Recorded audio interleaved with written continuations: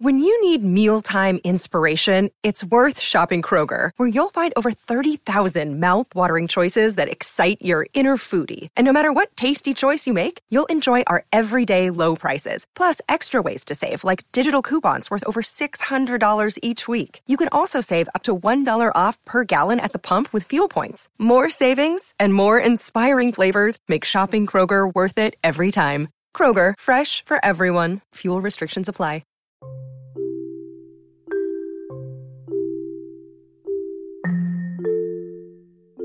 Hey there, welcome to The Tint. I'm your host, Scott Fellman, and it's time for another foray into the world of aquariums from a slightly different perspective. You know, one of the most amazing things about our practice of adding leaves, twigs, seed pods, and other botanical materials to our aquariums is that they can be almost relied on to perform in a fairly predictable manner in our aquariums. The same natural processes which affect the decomposition of an alder cone from Europe impact the Sterculia pod from Southeast Asia, the oak twig from North America, the jackfruit leaf from Malaysia, or the banana stem from Thailand. Colonization by biofilms, fungal growths, and the resulting decomposition which occurs are the same all over the planet. And they're the same processes which govern what happens in our aquariums. Think about that for just a second. Now, we receive a lot of questions from our community asking what botanical is suitable for a tank intended to represent a specific environmental niche or a geographic area. Now, the answer isn't always as simple as use this leaf or whatever. The reality is more nuanced, really. We should understand that the overall idea that the way nature functions is the same regardless of what materials you're using to do the job. I know I'm being a little redundant here. However, it's a really important point, specifically for those of you who are just hell-bent on assuring yourself that every leaf, twig, and seed pod in your Southeast Asian-themed aquarium is indeed from Southeast Asia. Well, newsflash, it doesn't have to be. Yeah, unless you live in an area where, in the actual area that you're trying to represent in your tank, or are really dialed into a good supply of whatever botanicals are native to that region, you're going to have to use stuff that's largely representative of what comes from there.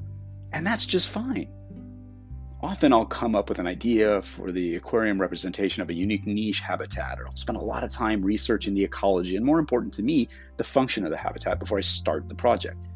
And yeah, more often than not, I'll find that the plants, the wood, the leaves, whatever, that I really need to nail the project on a full-on biotopic manner are simply not available to me. And guess what? That's okay. I don't get stuck. I just don't get stressed about it. You shouldn't either. I've received a lot of emails from fellow hobbyists who are stuck because they can't find the exact plant or whatever, and then they dramatically change or even abandon their projects, which is a real shame.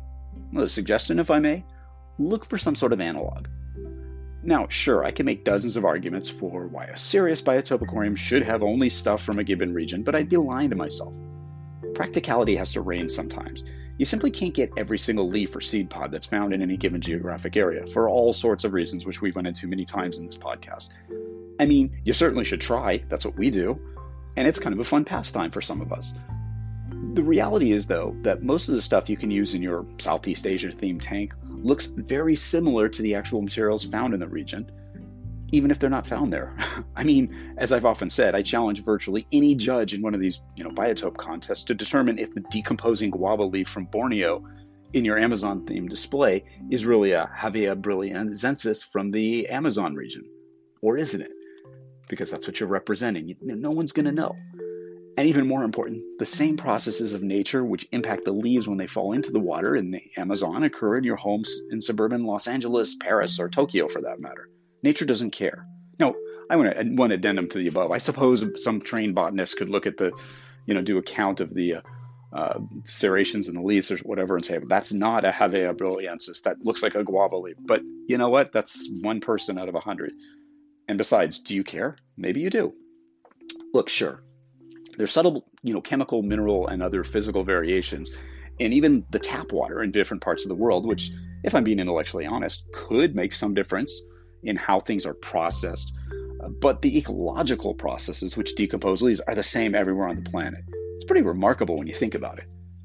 When viewed as a whole, the macro view of a botanical style aquarium is that it challenges us to look at the big picture, to not get too caught up in any one aspect of creating or managing our aquarium, and to appreciate all of the processes by which nature does its work, and making a mental shift to understand that everything we see in the aquarium is exactly what nature intends. I think we're starting to see a new emergence of a more holistic approach to aquarium keeping. A realization that we've done amazing things so far, keeping our fishes and plants in, a glass or acrylic box with applied technique and superior husbandry, but that there's tons of room to experiment and push the boundaries even further by understanding and applying our knowledge of what happens in the real natural environment. You're making mental shifts, replicating nature in our aquariums by achieving a greater understanding of nature. The possibilities here are endless, and the potential gains in knowledge and understanding of the wild habitats and experience with replicating them in the aquarium are incalculable. What secrets will we unlock? What practices will yield benefits and advantages that we never even considered before we started doing this stuff? There's no flaws in nature's work because nature doesn't seek to satisfy observers. It seeks to evolve and change and grow. It looks the way it does because it's the sum total of the processes which occur to foster life and evolution. We as hobbyists need to evolve and change and grow ourselves.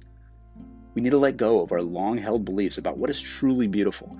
We need to study and understand the elegant way nature does things and just why natural aquatic habitats look the way they do. To look at things in context, to understand what kinds of outside influences, pressures, and threats these habitats face. It's entirely possible to accept the appearance of biofilms, murky water, algae decomposing botanical materials, and how systems embracing them can be managed to take advantage of their benefits. Accepting them as supplemental food sources, nurseries for fry, or interesting little ways to impart beneficial humic substances and dissolved organics into the water. It starts by looking at nature as an overall inspiration, wondering why the aquatic habitats we're looking at appear the way they do, and what processes create them. And rather than editing out the so-called undesirable, at least by mainstream aquarium hobby standard, elements, we embrace as many of these elements as possible and try to figure out what benefits they bring and how we can recreate them functionally in our closed aquarium systems. The different aesthetics simply come as part of the package, both in nature and in the aquarium.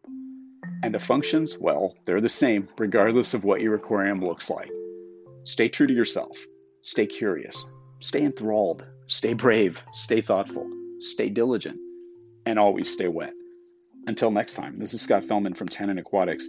Thanks for spending part of your day with me, and I look forward to seeing you on the next installment of The Tint.